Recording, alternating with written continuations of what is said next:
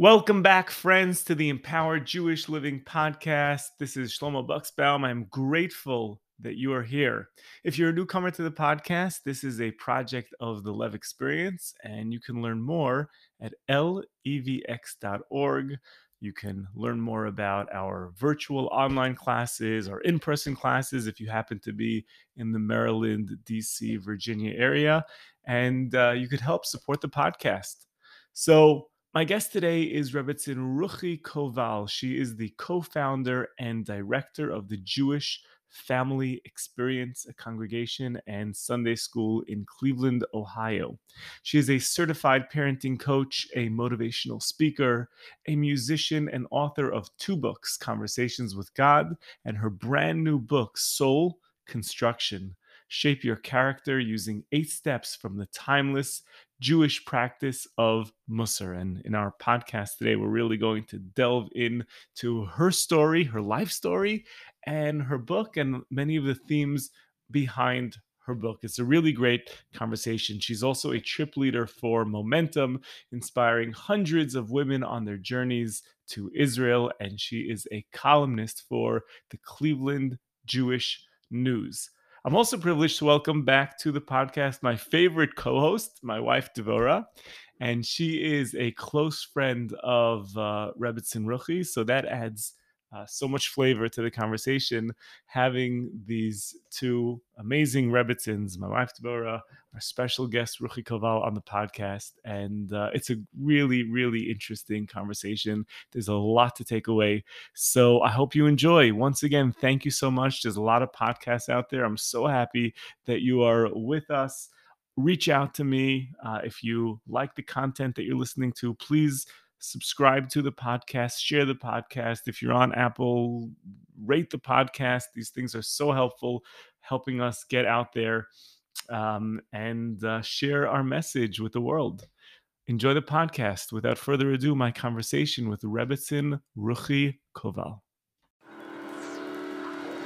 This is the Empowered Jewish Living Podcast, where we explore the beauty of Judaism, the depth of Jewish wisdom, and how to live a more empowered life. This is very exciting. We have another Rockin' Rebbetzin takeover on the Empowered Jewish Living Podcast. Those episodes are always fan favorites. So we have over here my Rockin' Rebbetzin, Devora Buxbaum.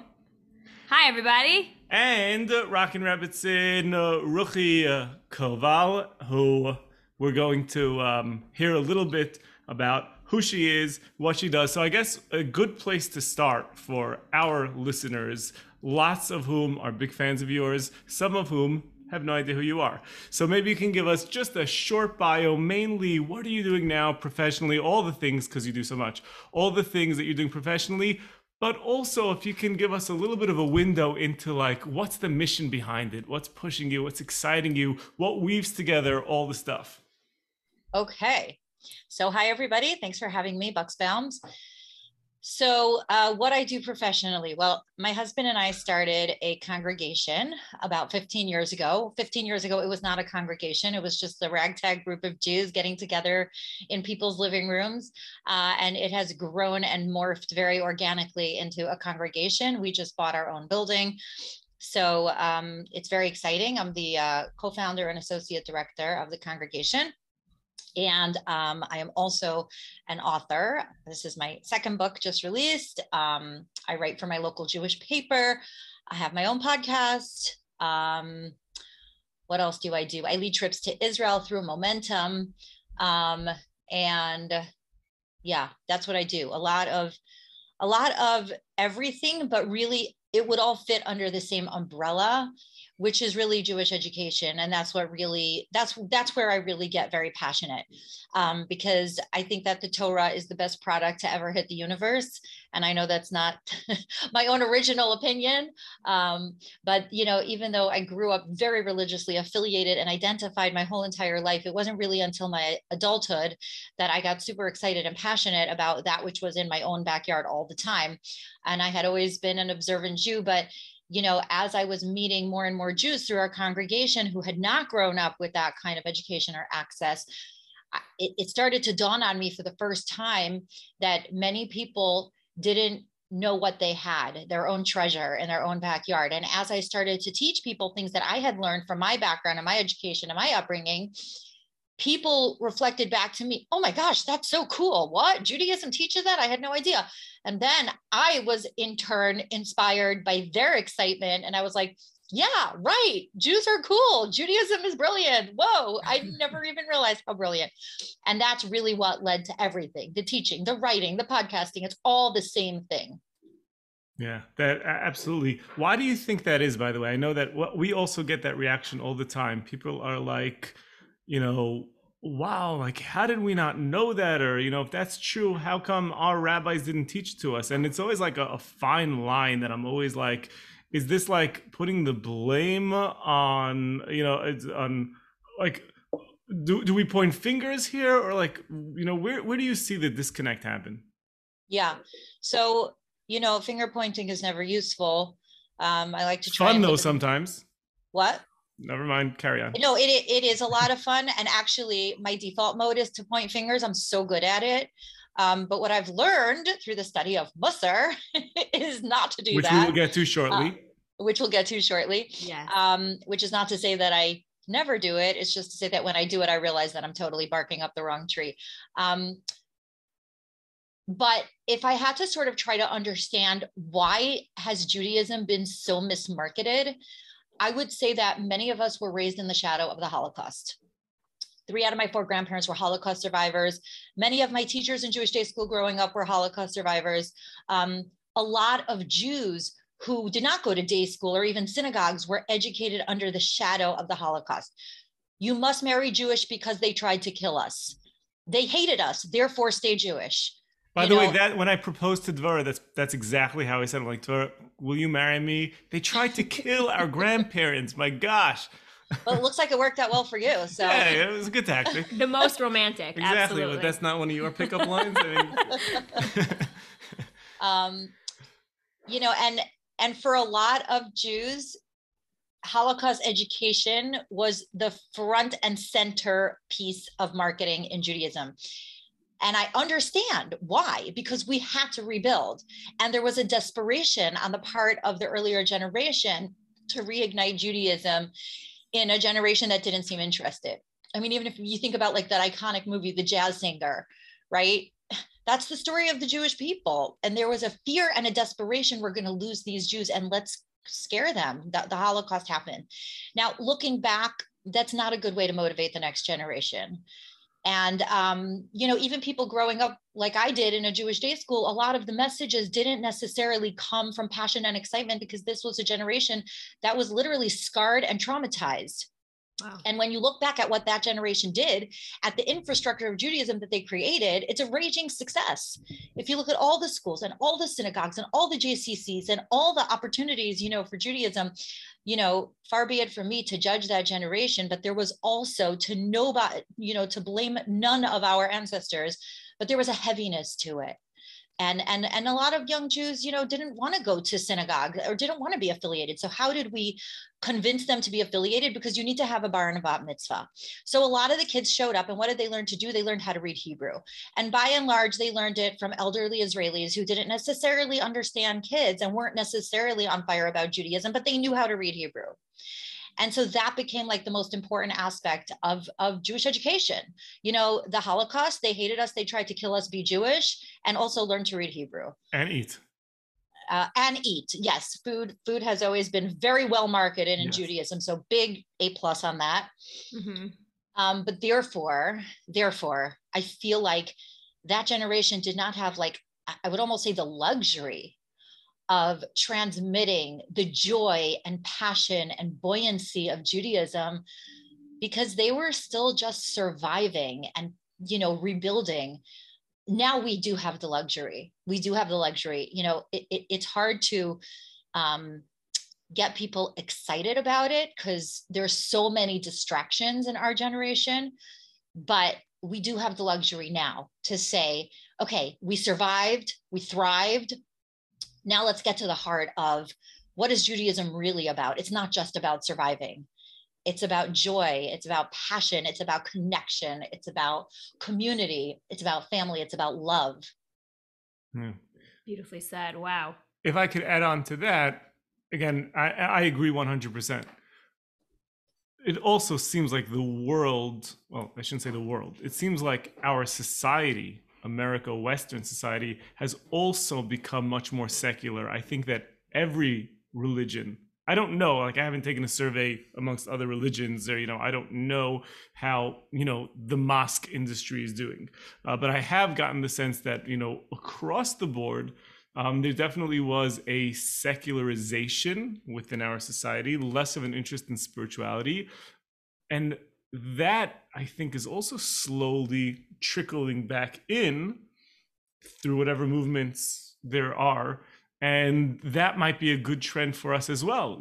All boats rise with the tides. And I think that if America can become more spiritual in all of their practices, in mindfulness and meditation and all that stuff, then I think that naturally Jews will also gravitate more towards what's spiritual for them, which hopefully will be, Torah and Judaism, because it is the best product that there is. I think that's true, but there's also this Kabbalistic concept of zeh le'umat zeh, which means that there's always going to be equal poles towards good and evil in this world, because otherwise a person wouldn't be able to make meaningful choices. And therefore, at the same time that spirituality is kind of trending, so to speak, in our culture, but by the same token, things like faith and prayer, things that are, more overtly Jewish in their expression, are sort of becoming more suspect, I think. So, for example, a generation ago, being a supporter of Israel was a no-brainer for a Jewish person. And now it's not a no-brainer anymore. So I feel like, well, on the one hand, spirituality is so accessible and it's a low-hanging fruit. But by the same token, there are certain aspects of our Judaism and certain aspects of Jewish pride that are becoming less available and more elusive. So, while some things have become easier and more available, other things are becoming more complicated.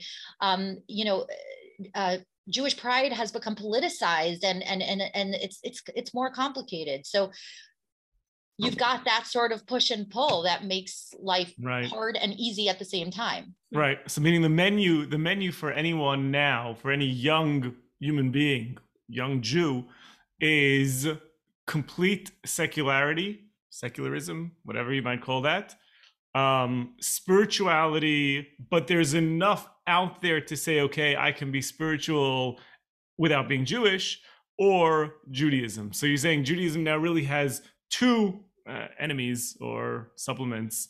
Right? The choice is not just, Judaism versus secularism, but it's Judaism versus other streams of spirituality, as well as just, not being spiritual at all. Yeah. Right. And it's no secret that the representation of Jews in other faiths and spiritualities is disproportionately high. Yes. Talk about that. Jews are searchers and seekers. And very often, somebody else's faith will seem much cooler and much less, guilt-ridden or pressurizing than your own. That goes back to the heaviness I talked about earlier. We have seen in our congregation that the most spiritually inclined, fascinated members of our congregation who are obsessed with Judaism are by and large not Jewish. Yeah. Because they don't have that guilt, they don't have that heaviness, they don't have that pressure. They're just coming in as an outsider and they're like, oh, Judaism is kind of cool, Mm-hmm. And the Jews are like, yeah, but not really sure about this, not really sure about that. The Jews are much more skeptical. Yeah. So let's talk about the book a little bit. Actually, before that, or as a segue to that, you open the book, Soul Construction, you open it speaking about becoming a Rebbitzin. Yeah. And I'm not sure, when did the Rebbitzin mention in her introduction that she's a Rebbitzin? Did she say that word? I'm not sure whether you did. I did not. Well, you introduced her as a rockin' Rebbitzin. As a rockin', I guess I did the work for you. But I did, in listening to other interviews that you've done, also, like, I've noticed how you kind of hem and haw sort of around that word Rebbitzin. And also, again, I'm like, you know, I loved the book. I love the book. I couldn't help but notice that in your opening introduction, you kind of say like, I became a Rebbitzin because my husband had this epiphany that he wanted to become a rabbi and you weren't ready for it, you know? So, you know, I sense some sort of distance. That being said, on the flip side, I'm just remembering this is a very, very long-winded question, so just bear with me here. Is this a question? It sounds like a story. I feel like a question is going to come out of it. I'm not really sure what that might be. I'm following. You're good. But the first time I think I might know Ruchi longer than you. My first exposure to you was at a conference, which was the AJOP, Association for Jewish Outreach Programs, where, I mean, you walked in there were not too many women there. This was a rabbi conference with rabbi speakers and rabbi attendees, and you were there on the program.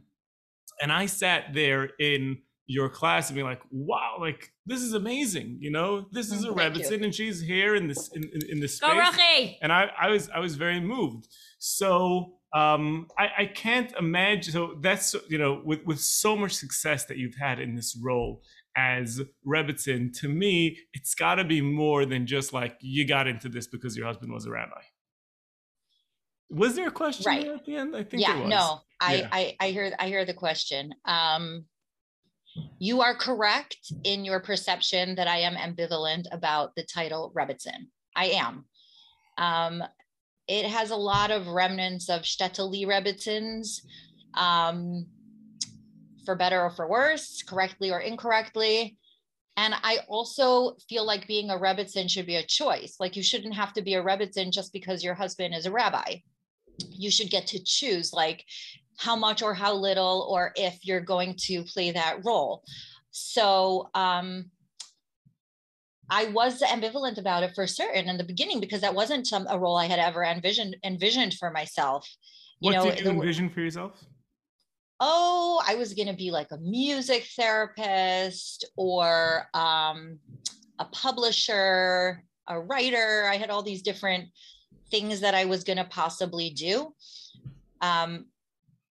Like when I was growing up, the Rebbitzins were like European, you know what I'm saying? Like, I didn't really have any young, cool Rebbitzins in my life. That wasn't an icon that I ever saw. So you thought you were going to have to learn Yiddish when you became a Rebbitzin. I did. And the irony is that I did learn Hungarian Yiddish. accent. You already know Yiddish?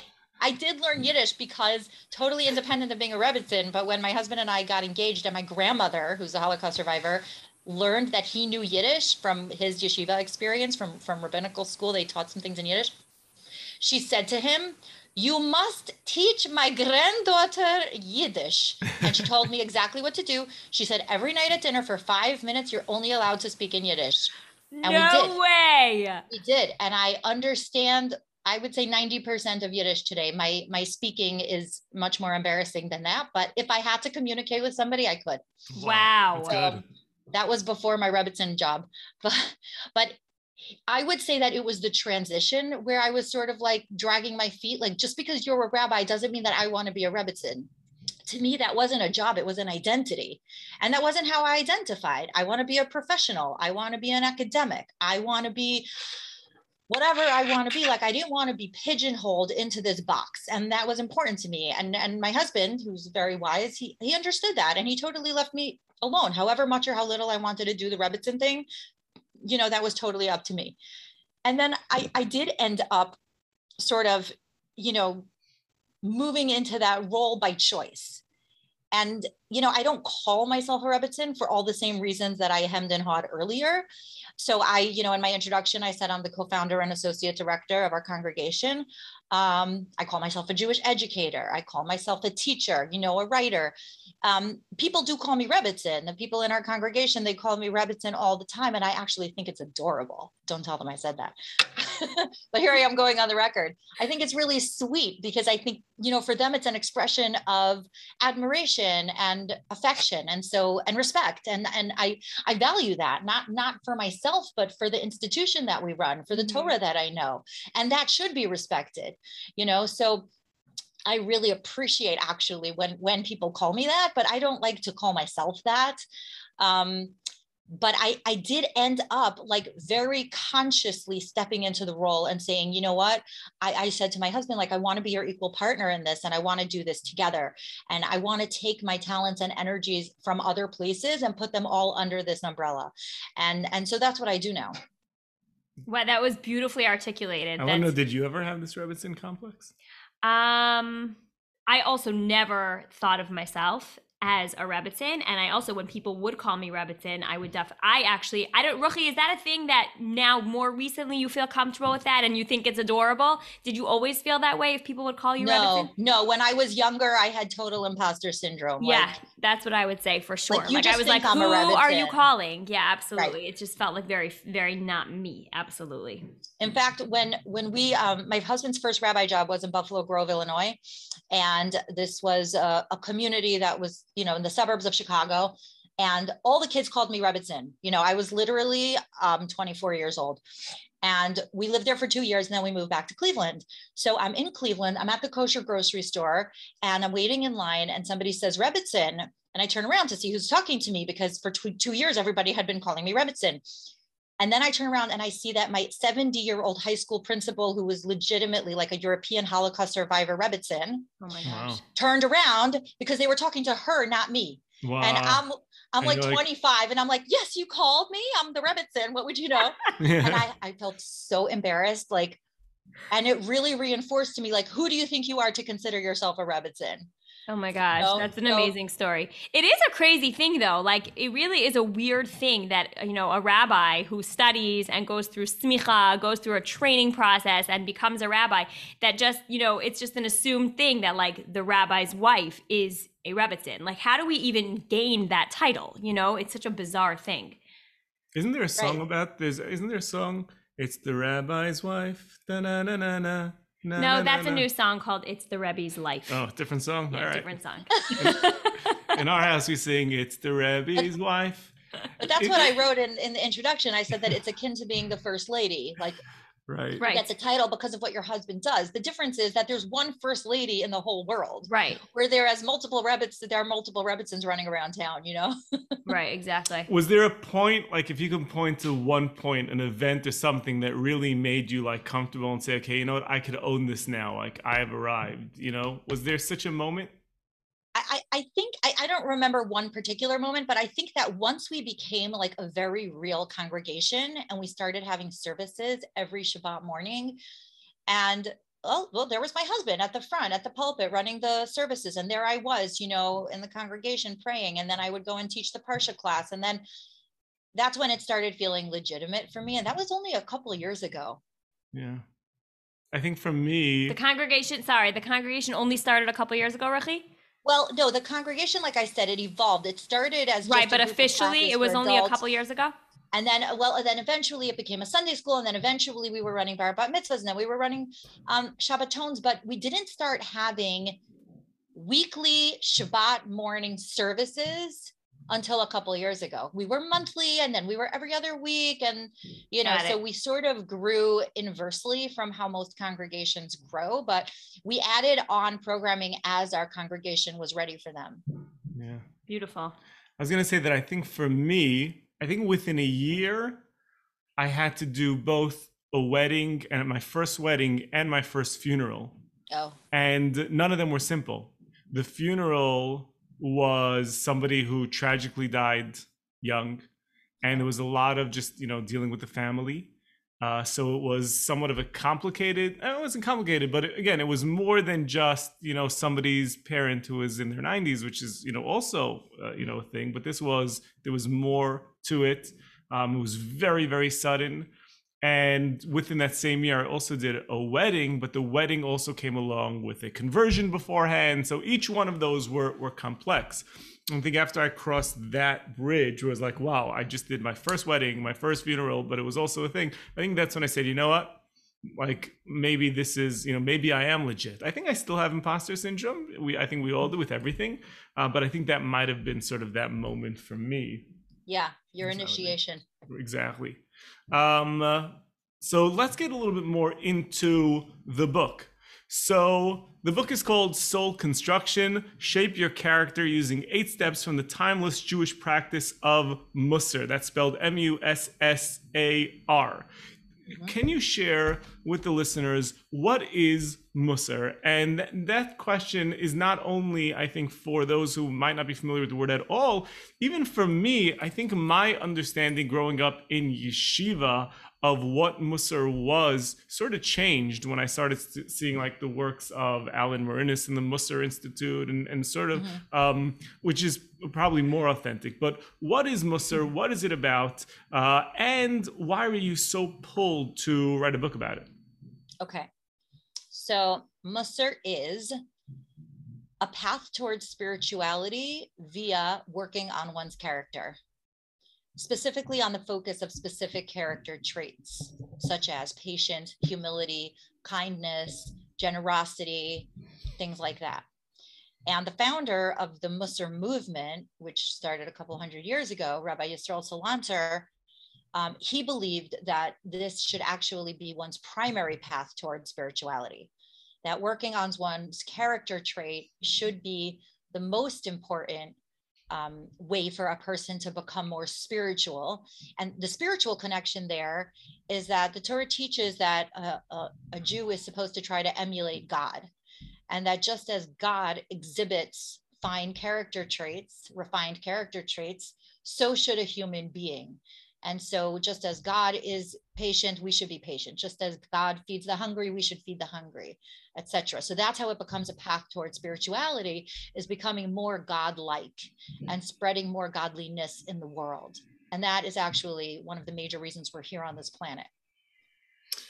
Now, why did I write a book about Mussar? Well, we have to back up and say, why did I even start teaching Mussar? Because I've been teaching Mussar for many years.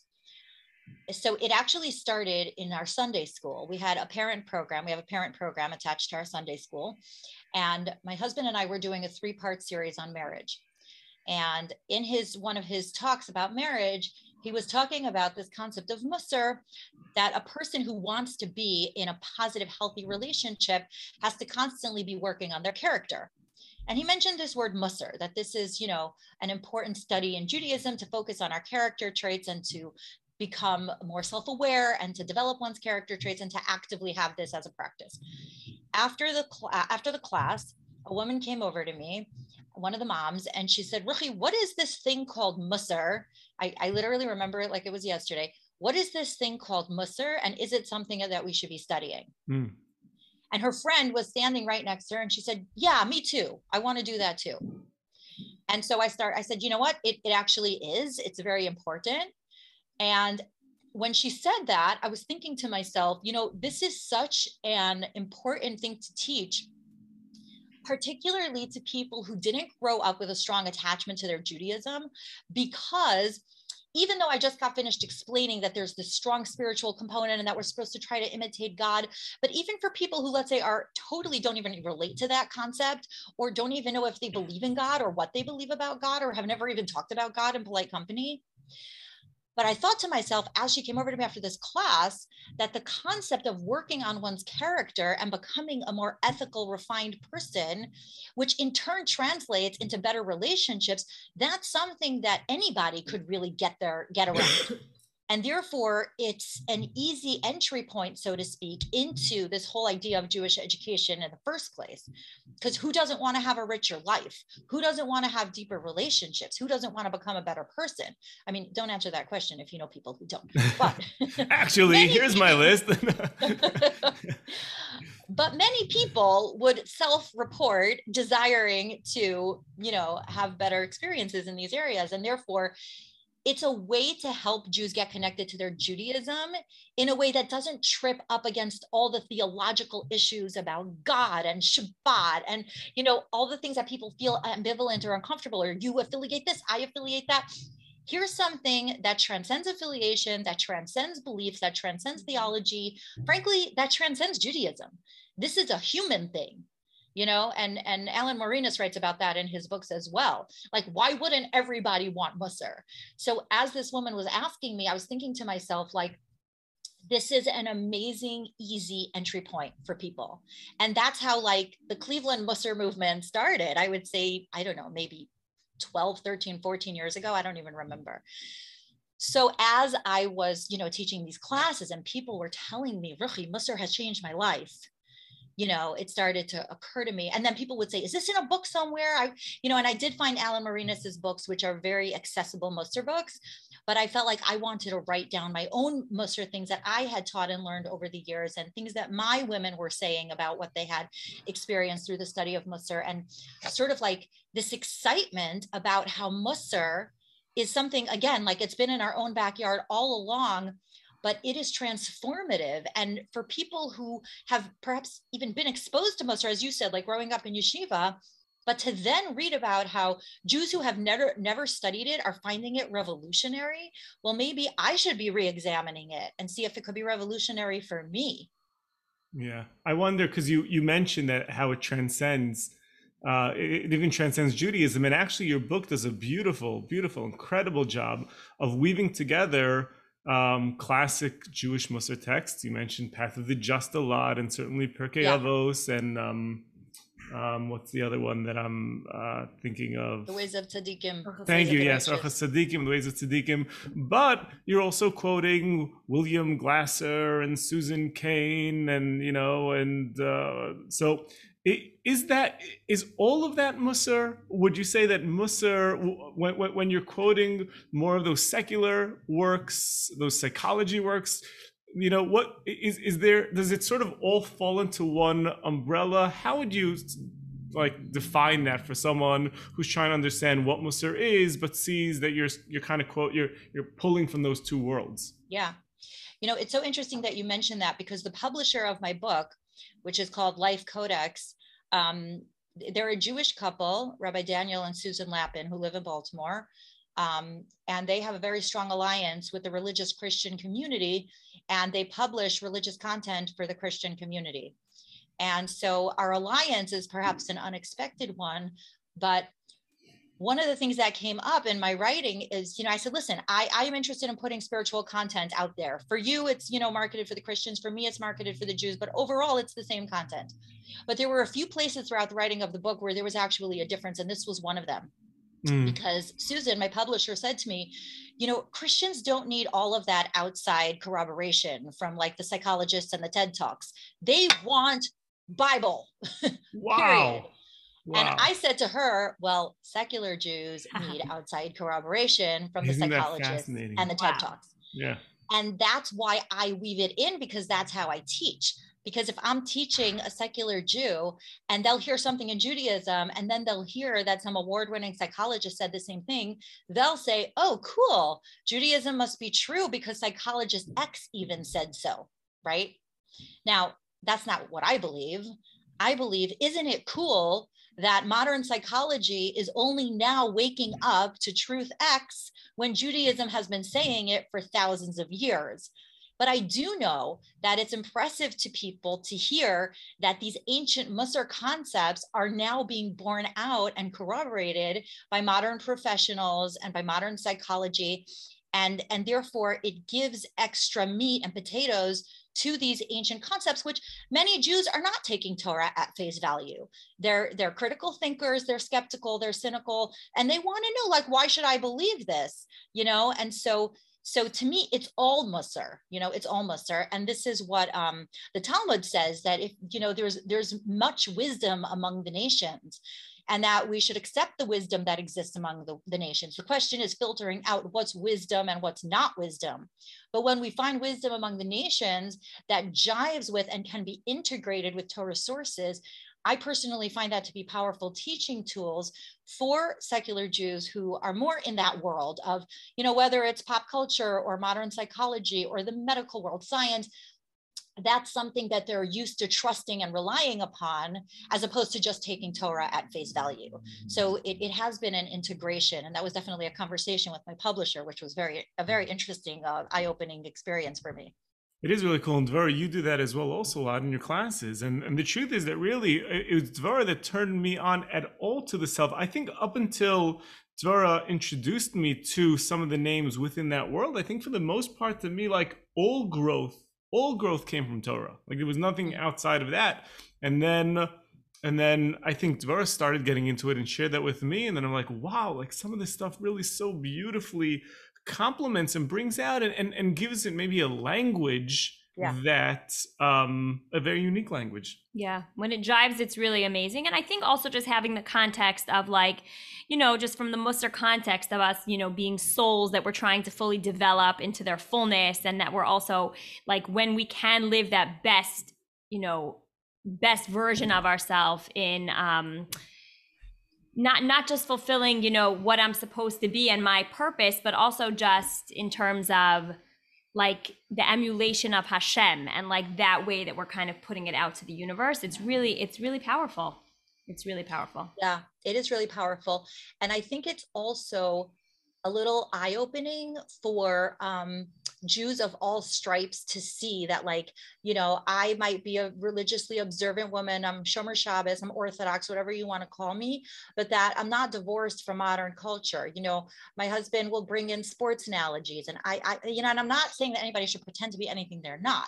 I happen to love TED Talks. I happen to love psychology. I happen to love to read. So for me, it's a very honest and natural integration, right? And I think that's part of it too. Every person has to be authentic with who they are. I'm not saying that a person should, you know, pretend to be an expert on something so that people will take their word for it in Judaism. But if it's an honest and true integration, which I believe we are supposed to do in this world, we're supposed to take everything we learn and everything we see and put it together in our quest to become our best selves. So then when you transmit that from a place of authenticity and passion and excitement, you know, other people can't help but catch your authenticity and passion and excitement. Yes. You chose 8 steps. So you chose 8 traits, and I'll rattle them off quickly based on how they're put on the cover. Acceptance, generosity, forgiveness, silence, renewal, happiness, speech, favorable judgment. Was it hard narrowing down? There's so many different traits that you could have picked, and yet you chose these 8. And I guess it would be a lot for you to have to go through each one and say, you know, how you chose each individual one. But was there something that was sort of the litmus test as to whether you wanted to include this as one of your traits in the book? Yeah. So the book took me 4 years to write. One of the reasons for that is that I have 7 kids and a day job, thank God. Another reason is that the book went through so many identity crises before it became a Musar book, which is too long to really get into, but I'll just give you a little snippet. The first iteration of the book was that I would go and travel around and teach these lectures, you know, in different cities. And I would prepare, most of my lectures I prepared originally for JFX, for our congregation. On Rosh Hashanah and Yom Kippur, I give like annual sort of keynote speeches. And that's like, then I add it to my list of speeches. And most of them are infused with Musar because that's just what I'm excited and passionate about. So the book originally was I took my most requested speeches, my most requested lectures, wrote them out, which I already had outlines for, and then I submitted it for publication. So it was more like an anthology of my lectures. And then my publisher said, anthologies of essays don't sell. Yeah. You need to tell us a story. So then it went through, I thought maybe I would make it a story about my grandmother, who really embodies so many of the lessons in the book. And then I couldn't come up with enough stories about my grandmother. Like, you just need to have coffee with her. I can't explain her. Okay. So we took my grandmother out of the book. What? That's a whole book right there. Go have coffee with grandmother. The end. So I took my grandmother out of the book. It just wasn't working in print. Okay. So then I decided to make it into a Musar book. So then not all of my lectures really fit in when I decided I was going to make them character traits. So I had to take out even some of my most favorite chapters. I had a whole chapter about free will that is based on the writings of Rabbi Dessler, whom some of you have heard of. I loved it. I had to take it out. It just didn't fit in with my character traits. And where can we find that chapter, Ruchi? Oh, bonus content. You'll have to Exactly. I want that chapter. You know, it'll go under the, you know, outtakes. Yeah. But and then once I had to take out certain chapters, then I had to add in certain chapters. And then I actually took a critical look at my list of character traits. And I was like, well, why did these character traits survive? Just because they happen to have been keynote lectures at one point. So then I decided to add in, like, the last two traits to be added were actually two of my favorite, which are renewal and happiness, the last two chapters in the book, which are things I'm so passionate about, but they just didn't make the cut originally because they just weren't speeches. You know what I mean? Right. So the whole thing sort of developed kind of organically. And then I had to take a whole critical look at it and sort of almost start over again. I want to say, if I can give a little bit of commentary, what I found in the book, and it's interesting that you mentioned that you put in renewal and happiness afterwards. When I saw originally that it said 8 steps, so I was thinking along the lines of Path of the Just, who goes through 10 different character traits, and they're all very different. They do build, he says it's a ladder, and they do build upon each other. Alan Morinus also goes trait by trait, but they're each one is a world unto itself. Yeah.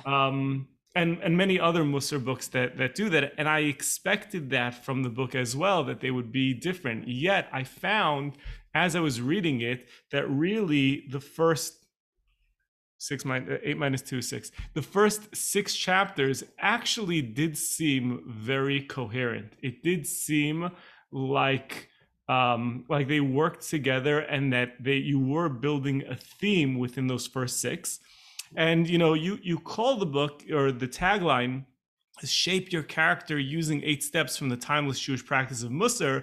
I think you could have also used the tagline, how to deal with the difficult people in your life, or how to deal with your all the struggles of your family and friends and loved ones using these 8 steps, because that did seem to be a very, very central theme throughout the first 6, that you're sharing a lot of both your own personal experiences, but also the experiences of your students. Your students, about how to deal with the difficult people, especially those that are closest to them, their loved ones. So as I'm reading it, I was wondering how much your students' experiences, your own personal experiences were behind that, and why you specifically sort of geared the traits towards dealing with the difficult people in your life. Whereas, let's say, I could see in another book, someone might have chosen more spiritual traits, etc. Yeah. So first of all, I appreciate your careful read of my book. I'm quite honored. Thank you. I mean it. So the answer to that is, again, I teach Musar the way I experience Musar. And I experience Musar through the lens of how Musar has, I wouldn't even say helped me, like that's not even a strong enough word, has made it even remotely possible for me to navigate the difficulties of my life. And I'm just going to give myself a pat on the back. I have dealt with many difficult situations in my life in terms of personal relationships. And teaching Musar has been an absolute lifeline for me. So that comes out in my teachings, because it can't not, because I view myself as sort of a prism. And I use that analogy in my book and my acknowledgments, where I thank God for the ability to learn and teach Torah, and that I just pray that I'm a worthy refractor. So the light, I pray, comes through me. And since it comes through me, it's being reflected by me and my experiences.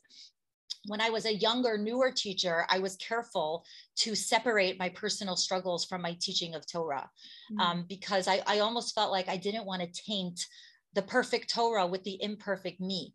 Wow. But as I became a more experienced and more confident teacher, I recognized that sharing how a perfect Torah has helped imperfect me will actually be the thing that helps all the other imperfect people in this world who are listening be able to even remotely relate to a perfect Torah, because I am an imperfect person, and the Torah has helped me to be a better imperfect person.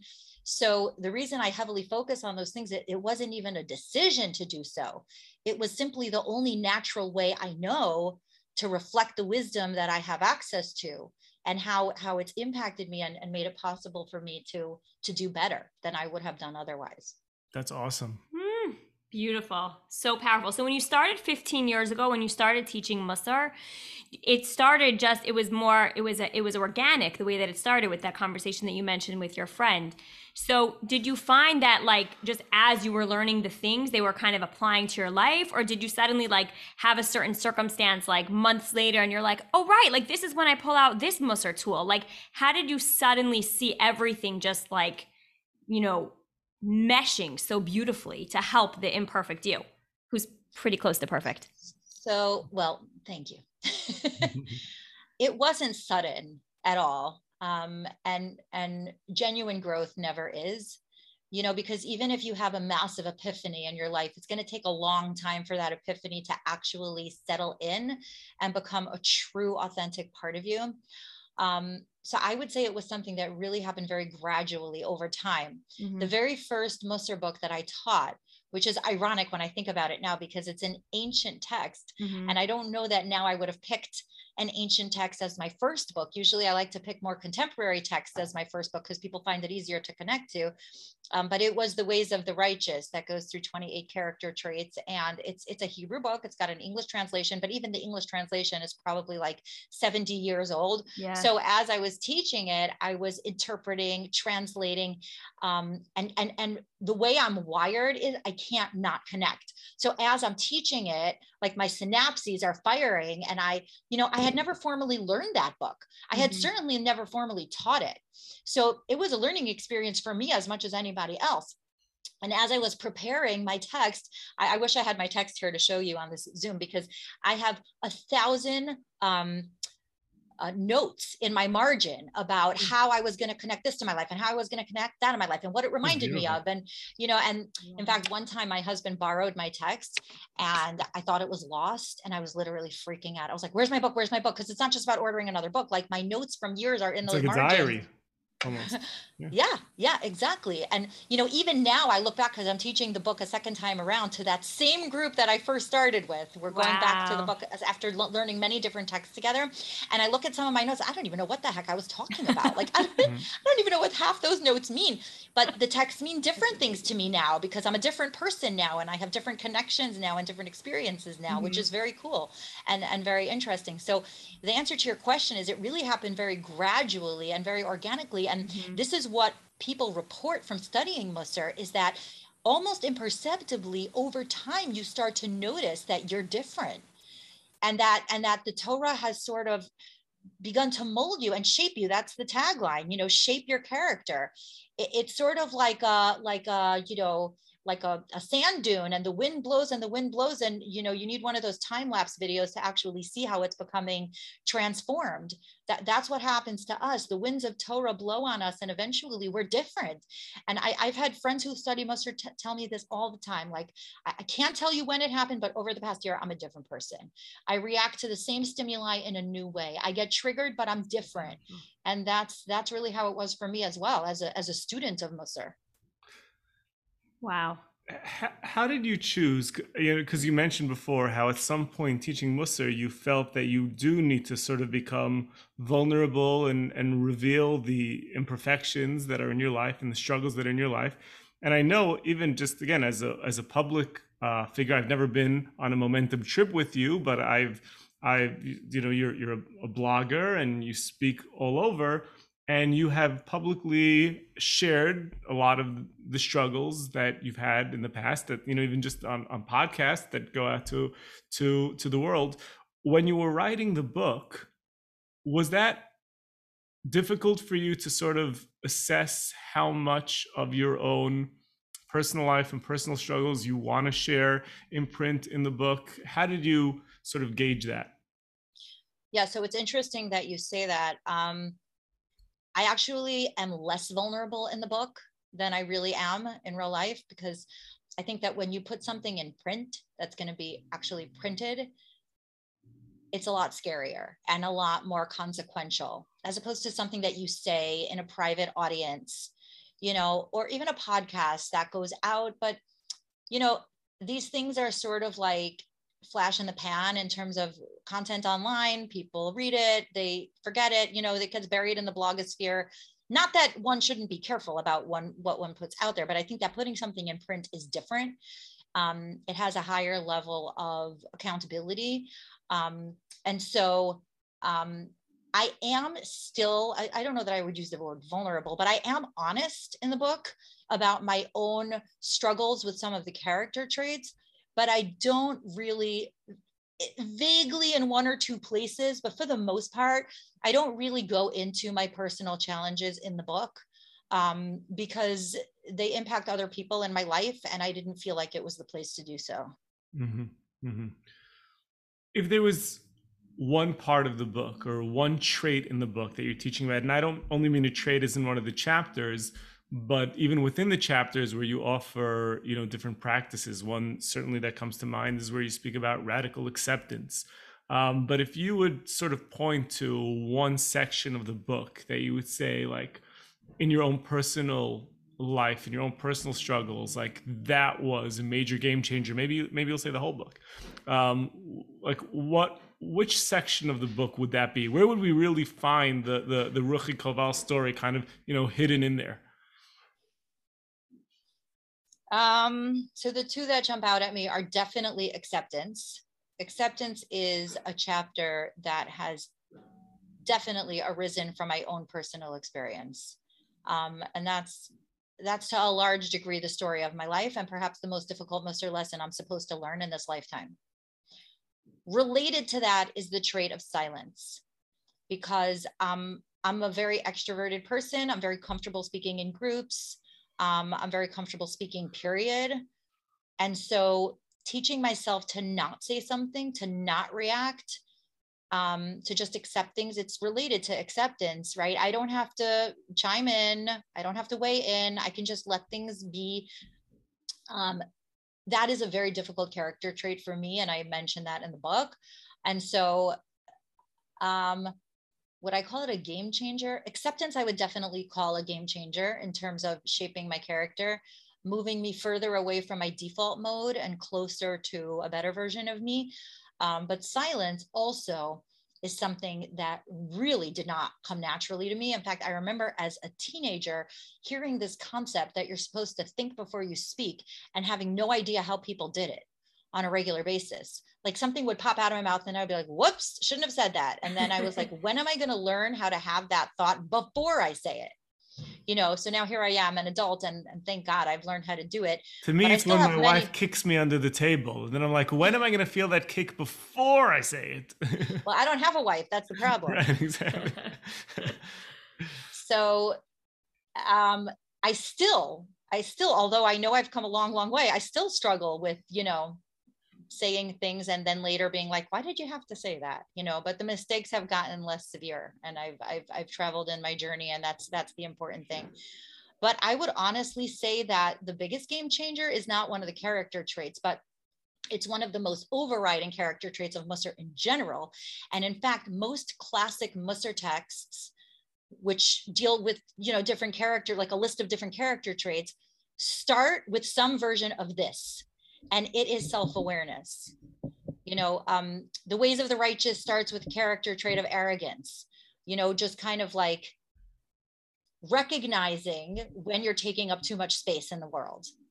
And The Path of the Just starts with also zihirut, which, is called watchfulness, but I would translate it also as self-awareness, being aware, being conscious of who you are in this world and who you aren't.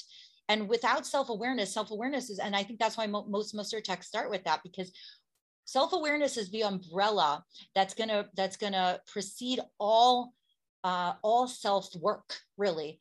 And I mentioned that in my book at some point. I don't remember which chapter, but the thing with in the book in the chapter on speech, on criticism, dealing with criticism, is that without self-awareness, you really can't even get to first base.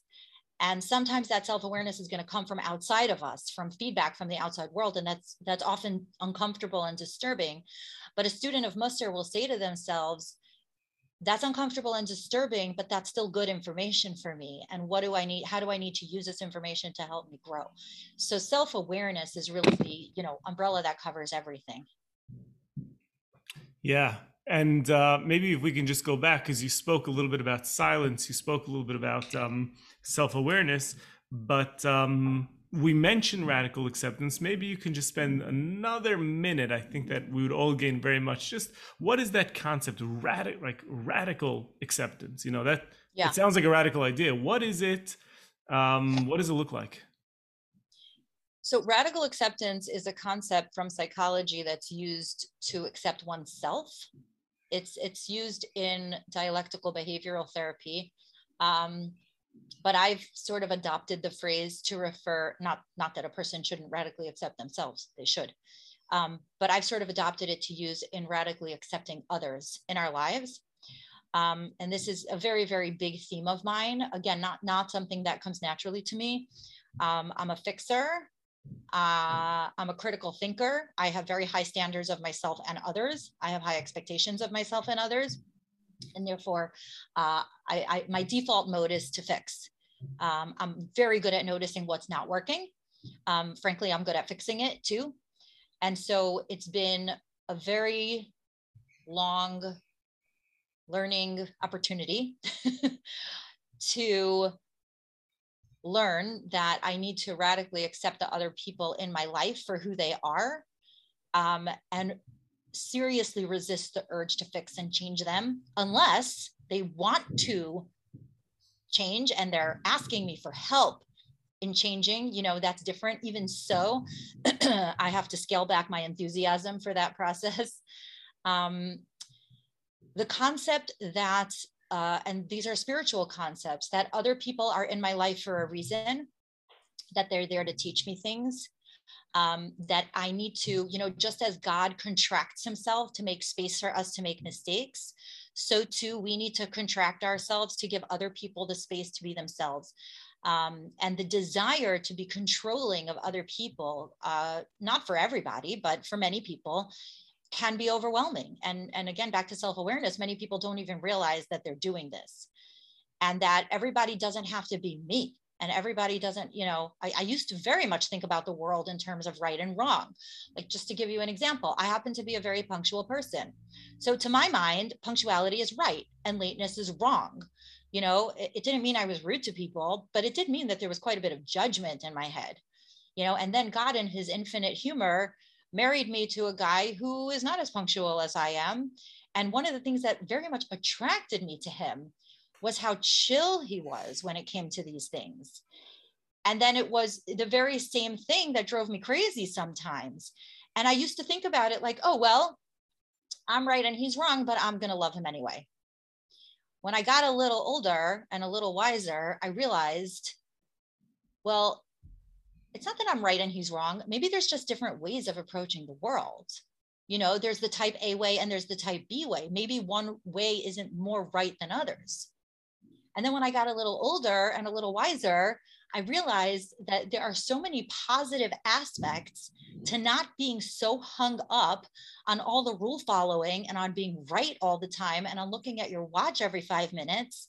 There are so many positive qualities to being relaxed and chill and forgiving. And no, it's no big deal. We have this joke in my house. If our guests for Shabbat ever walk in late, the first thing my husband says to them is perfect timing. That's like code for, you're a half hour late. I know that move. The funny thing is he really means it. Yeah. He really means it. Right. The moment that you walked in is the perfect moment that you were meant to walk in.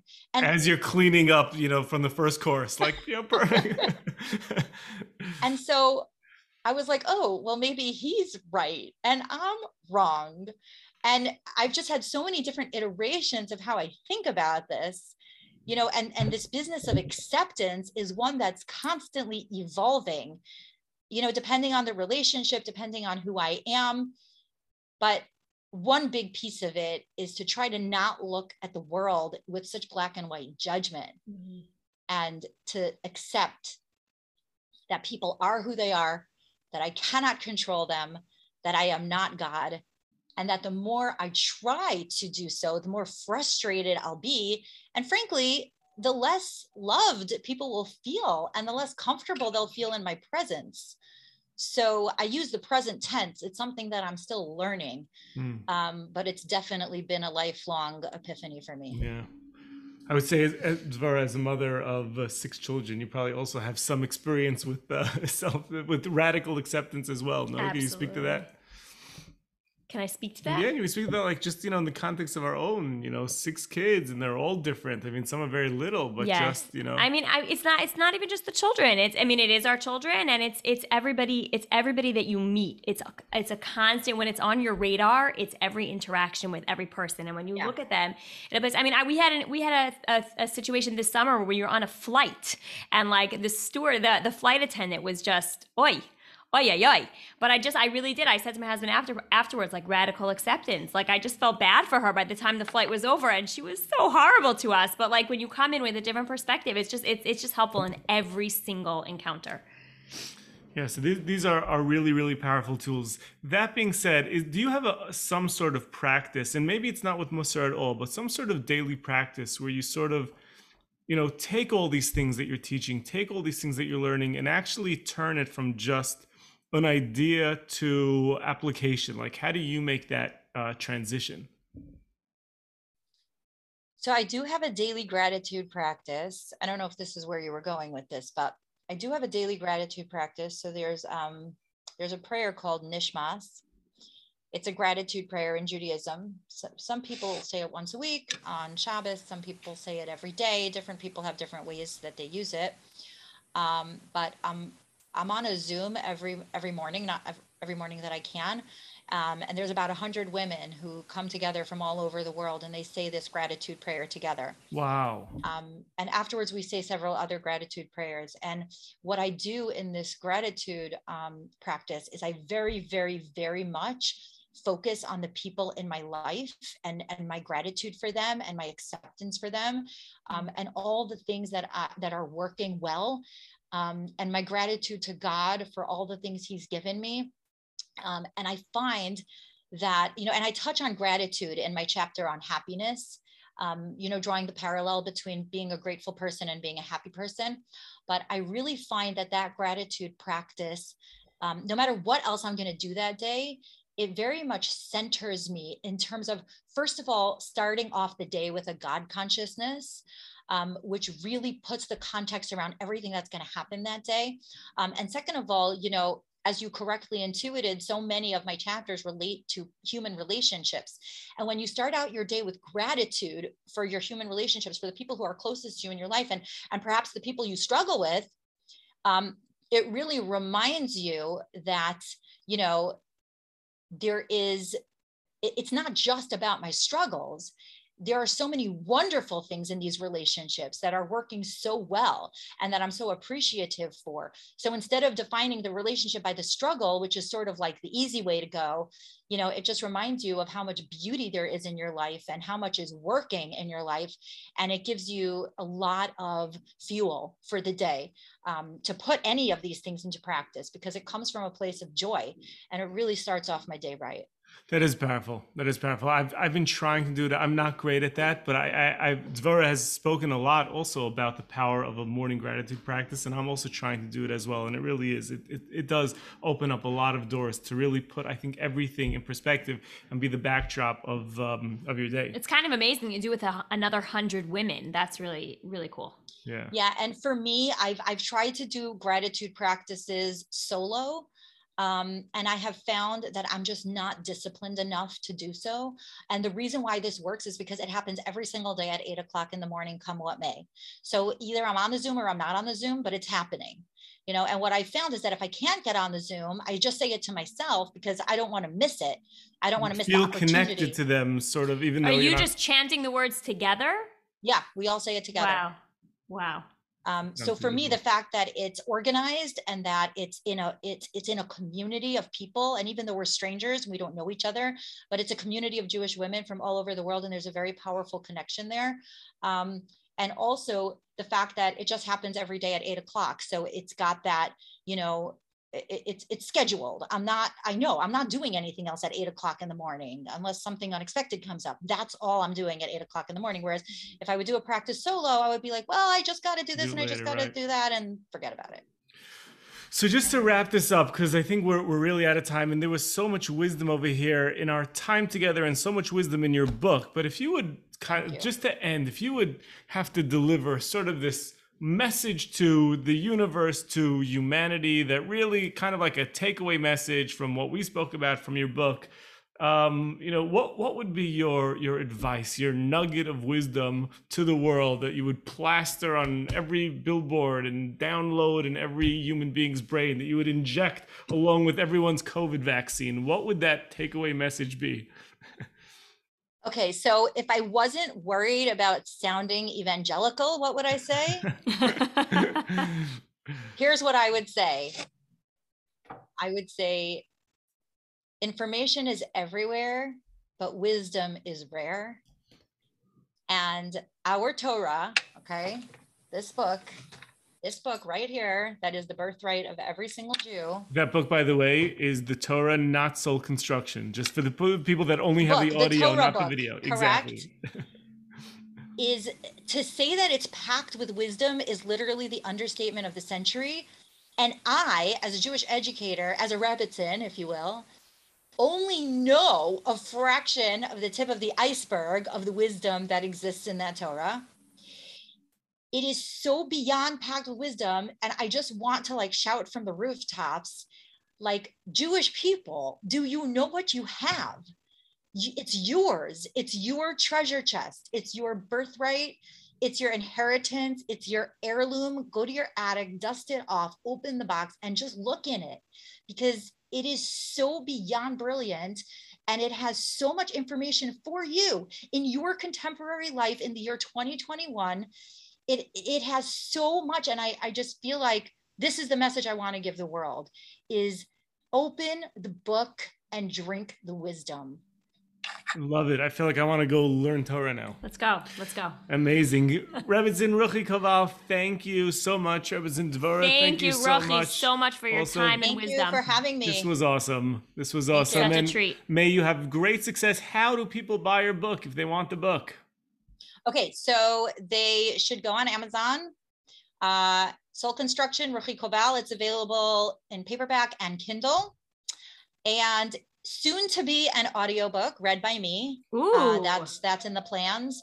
But for now, it's only available on Amazon and rabbidaniellapin.com. That's my publisher's website. I have a lot of marketing ideas, so I'm hoping to get it into bookstores, libraries, hoping to get it to Israel. I'm working on lots of ideas. We love it. May Hashem grant you great success in all of your holy work and spreading the book and your message to the masses. Amen. Thank you. Thank you so much. Thank you so much for listening. I hope that you'll subscribe to the podcast, and you can always go to rabbishlomo.com for more great content and resources, and to connect directly with me.